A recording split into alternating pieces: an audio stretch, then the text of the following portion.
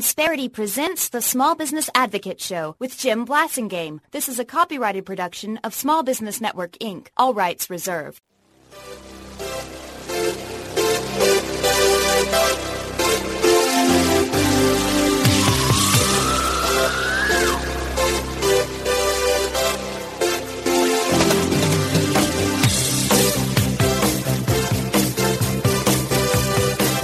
Welcome back. It's 12 after the hour. Thanks very much for hanging out with me. Thanks for being part of my day. Always a pleasure to continue to be with you. I'm Jim Blasingame, and you're listening to the Small Business Advocate Show, and I'm glad you're here.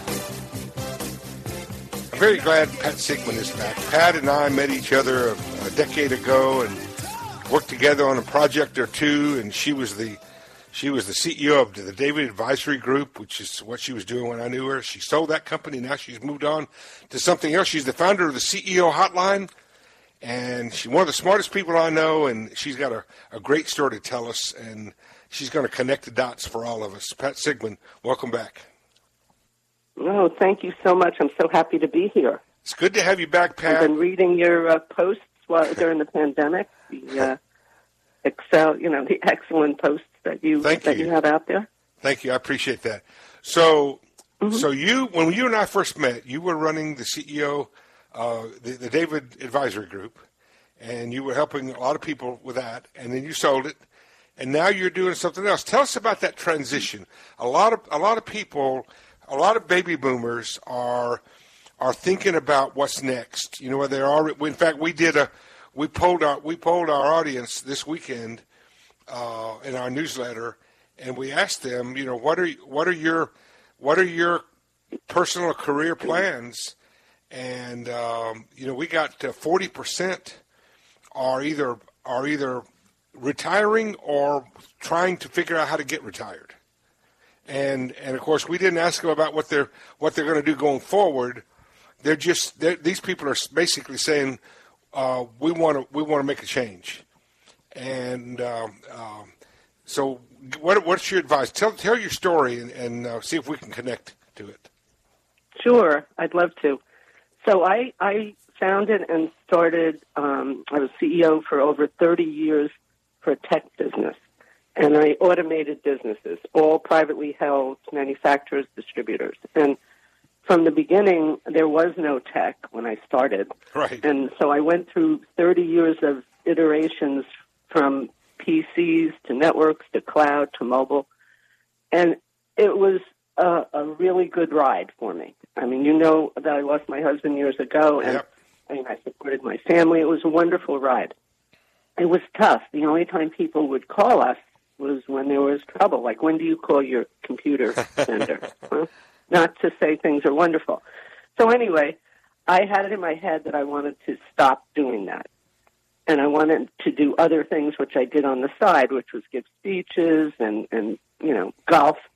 So I sold the business to Sater. They were a European company, and they started a U.S. division. It was a great sale. They still have my practice in the New York area, so everything was great with that. And then I moved houses and played for over a year, and I was bored to death. I mean, there was something missing because, as you know, every day when we're CEOs and we're small to mid-sized businesses, we think of our business all day long. Our businesses weave a very fine seam between us and our personal life. A very fine seam. And, so your brain was about to turn to gone. mush, and you decided to do something about it, didn't you? I did. I read in the paper, I think it was the Wall Street Journal, it could have been the Times, it was in both, about these programs that were starting. Now, this is around, I had sold the business the end of 16, so this is like the end of 17. So at that time, there were 4 universities, Harvard, Stanford, University of Texas at Austin, and Notre Dame was entering this market. So there were 4 universities at that time that were starting that had these year-long programs. To do what? Really What were the year-long programs about?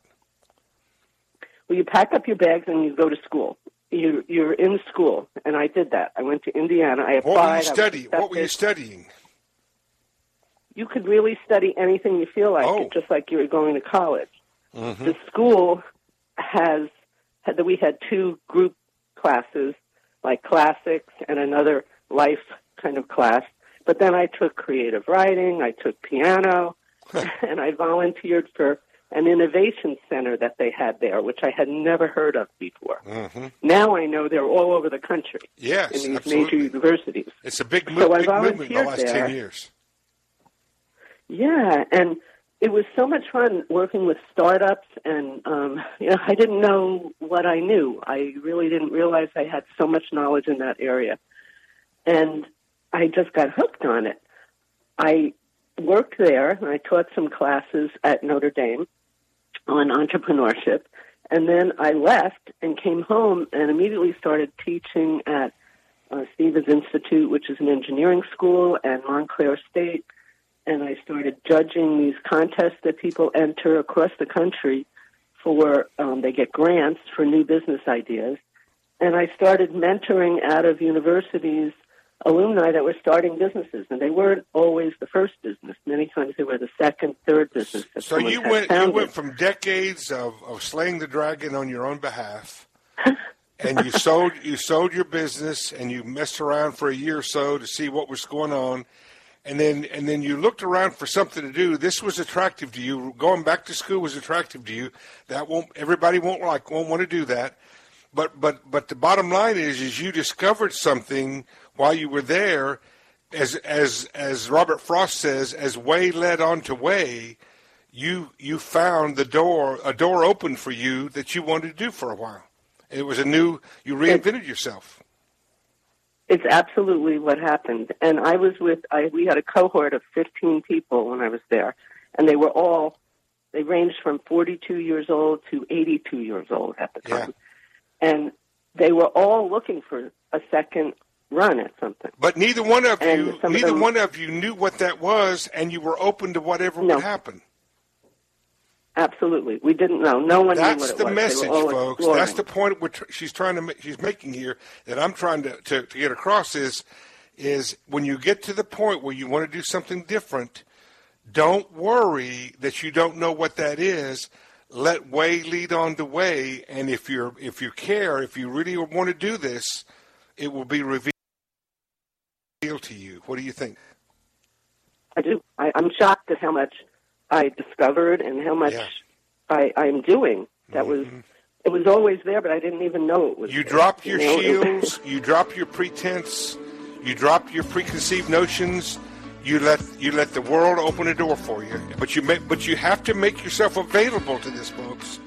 You have to make yourself available for the world to reveal to you what you should be doing next. And I gotta admit, it's not easy for our generation to do that. 20 after, right back with Pat Sickman. I'm Jim Blasingame. Stay with us.